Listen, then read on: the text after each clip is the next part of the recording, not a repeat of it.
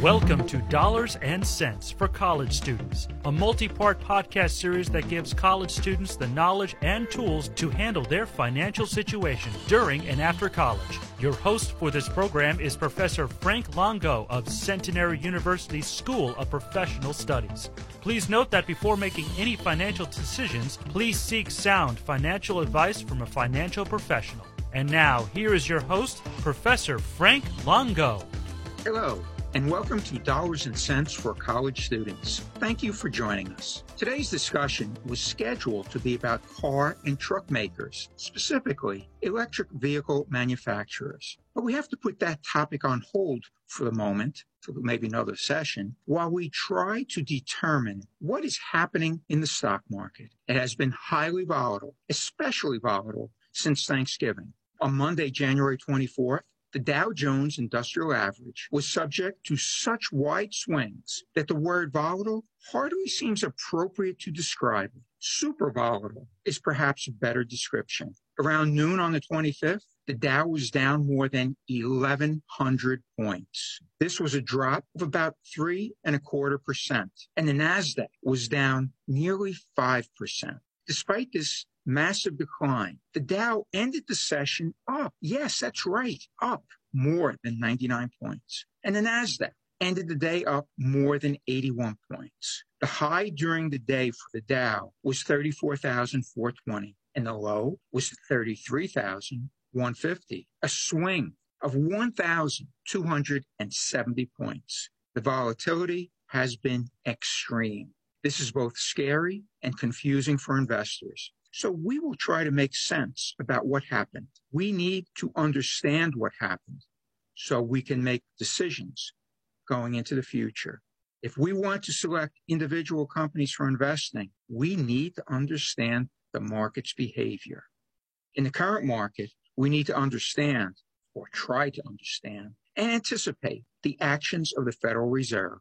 Analysts attributed the volatility on the 24th to investor anxiety over the Federal Reserve and how quickly it plans to take monetary actions to fight inflation. They cited a Fed meeting scheduled for later as the main concern. So why did the Dow, after suffering such a deep loss, reverse course and close higher for the day? Bargain hunters bought shares of previously favored companies after they suffered what was described as ridiculous declines. There's another factor that greatly contributes to volatility, and now super volatility: hedge funds. They have significant amounts of money to invest, so much they can move markets. Also, they use algorithms to buy and sell shares. Algorithms use computerized, preset criteria to make buy and sell decisions when certain conditions are met. They can trigger additional selling during falling markets, but when presented, stocks hit certain depths, they trigger buying. Tesla and Nvidia both seem to have fallen into this category this week. They both suffered significant price declines, only to rebound later in the day. We at Dollars and Cents are observers before we act. Let's talk about an observation we made this week. We saw a technique used by some investors. They identify companies that seem to have good prospects and good metrics. They feel the business is a good one, but the stock price has risen quite a bit. It appears to be too high based on a comparison of its price-earnings ratio to that of its peers. The investor sets what is called a wish list price. That is, the price at which they would be willing to buy the stock. When the actual price hits the wish list price during a correction, such as the one that occurred this week, they buy the stock. This seems to have happened to Moderna's stock. It lost about 40% of its value on Monday, and bargain hunters jumped in. It was on their wish list. Hedge funds used this technique this week, and it provides a partial explanation for the volatility. Keep in mind, those that are bargain hunting, they're waiting for prices to go down. And there is something different about the bargain hunting this week. They had lower prices that would trigger their buy. In other words, they really wanted a bargain. That let prices fall more than you would previously have expected before they stepped in. That accounts for some of the volatility. And when the prices go up, there's bargain hunting on the way up, but at some point, the investors are no longer bargain hunting because the prices have risen. So what would make the price rise further? Something else happens. Some good news somewhere, some optimism. But the point behind all of this is that it causes volatility. And this is something to think about. Bargain hunting is something to think about. And it will become a topic for a future show. We will study the benefits and risks, and there are risks associated with bargain hunting and wish list investing. Back to what's moving the market, or what may move the market. Earnings reports. Several companies were scheduled to announce earnings this week, including Apple, Tesla, Microsoft, and General Electric. Good earnings reports, those in which revenue and earnings per share beat expectations. When it happens with well-regarded companies, markets, they can often drive the markets higher. This could happen this week and in the upcoming weeks. By the way, when Microsoft announced this week that earnings continue to grow, its stock price rose more than $8 per share, or almost 3%. So yes, higher earnings move stock prices, something to keep in mind. Another potential market mover is the possible Russian invasion of Ukraine. Actually, markets could move based not on the actual invasion, but on the fears of an invasion. Why does this matter?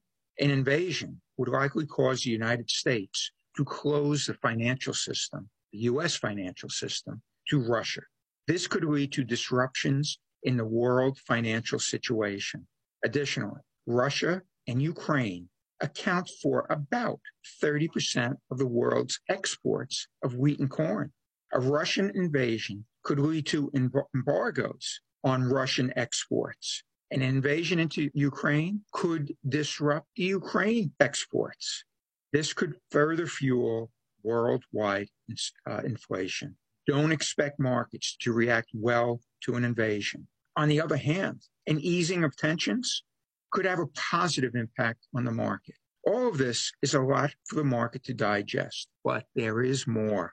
Bargain hunters, as we said, drove stock prices up. That is, until the Fed announced plans to raise interest rates. Early gains on January 26th were replaced by falling prices. The volatility continued. Federal Reserve Chair Jerome Powell indicated that the Fed would be nimble as it applies monetary policy and interest rate increases. While this approach is likely good for the economy, it may not be for the market. Markets seem to like certainty. And that may not be possible as the Fed will do its actions in a nimble manner that can lead prices to fall. The Fed also indicated that continued spread of the Omicron variant will continue to impact the economy. There is a lot of bad news and potential bad news that may disrupt the market. It already has. Just the potential has disrupted the market.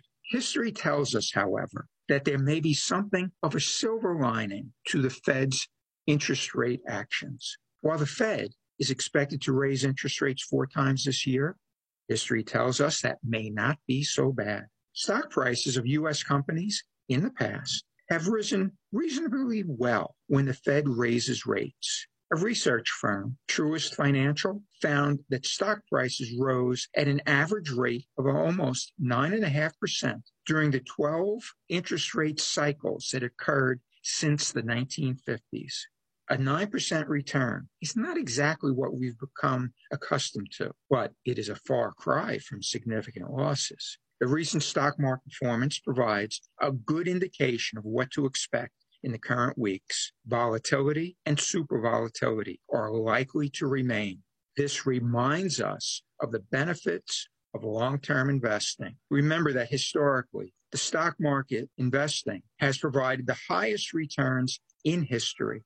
If your current investments offer good future prospects, staying with them may be a good strategy.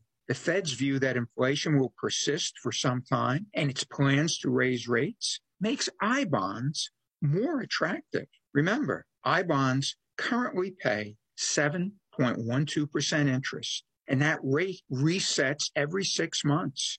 A rise in interest rates will drive up the rates on the I-bonds. So consider that as far as a form of diversification of your investments. Also remember that innovators can be identified in any market. We will continue to search for them. The current market reminds us not to get too excited when it is rising, and don't despair when it is falling. My advice to investors is to always stay calm. Also, thoughtfully consider your investing options and remember your purpose for investing.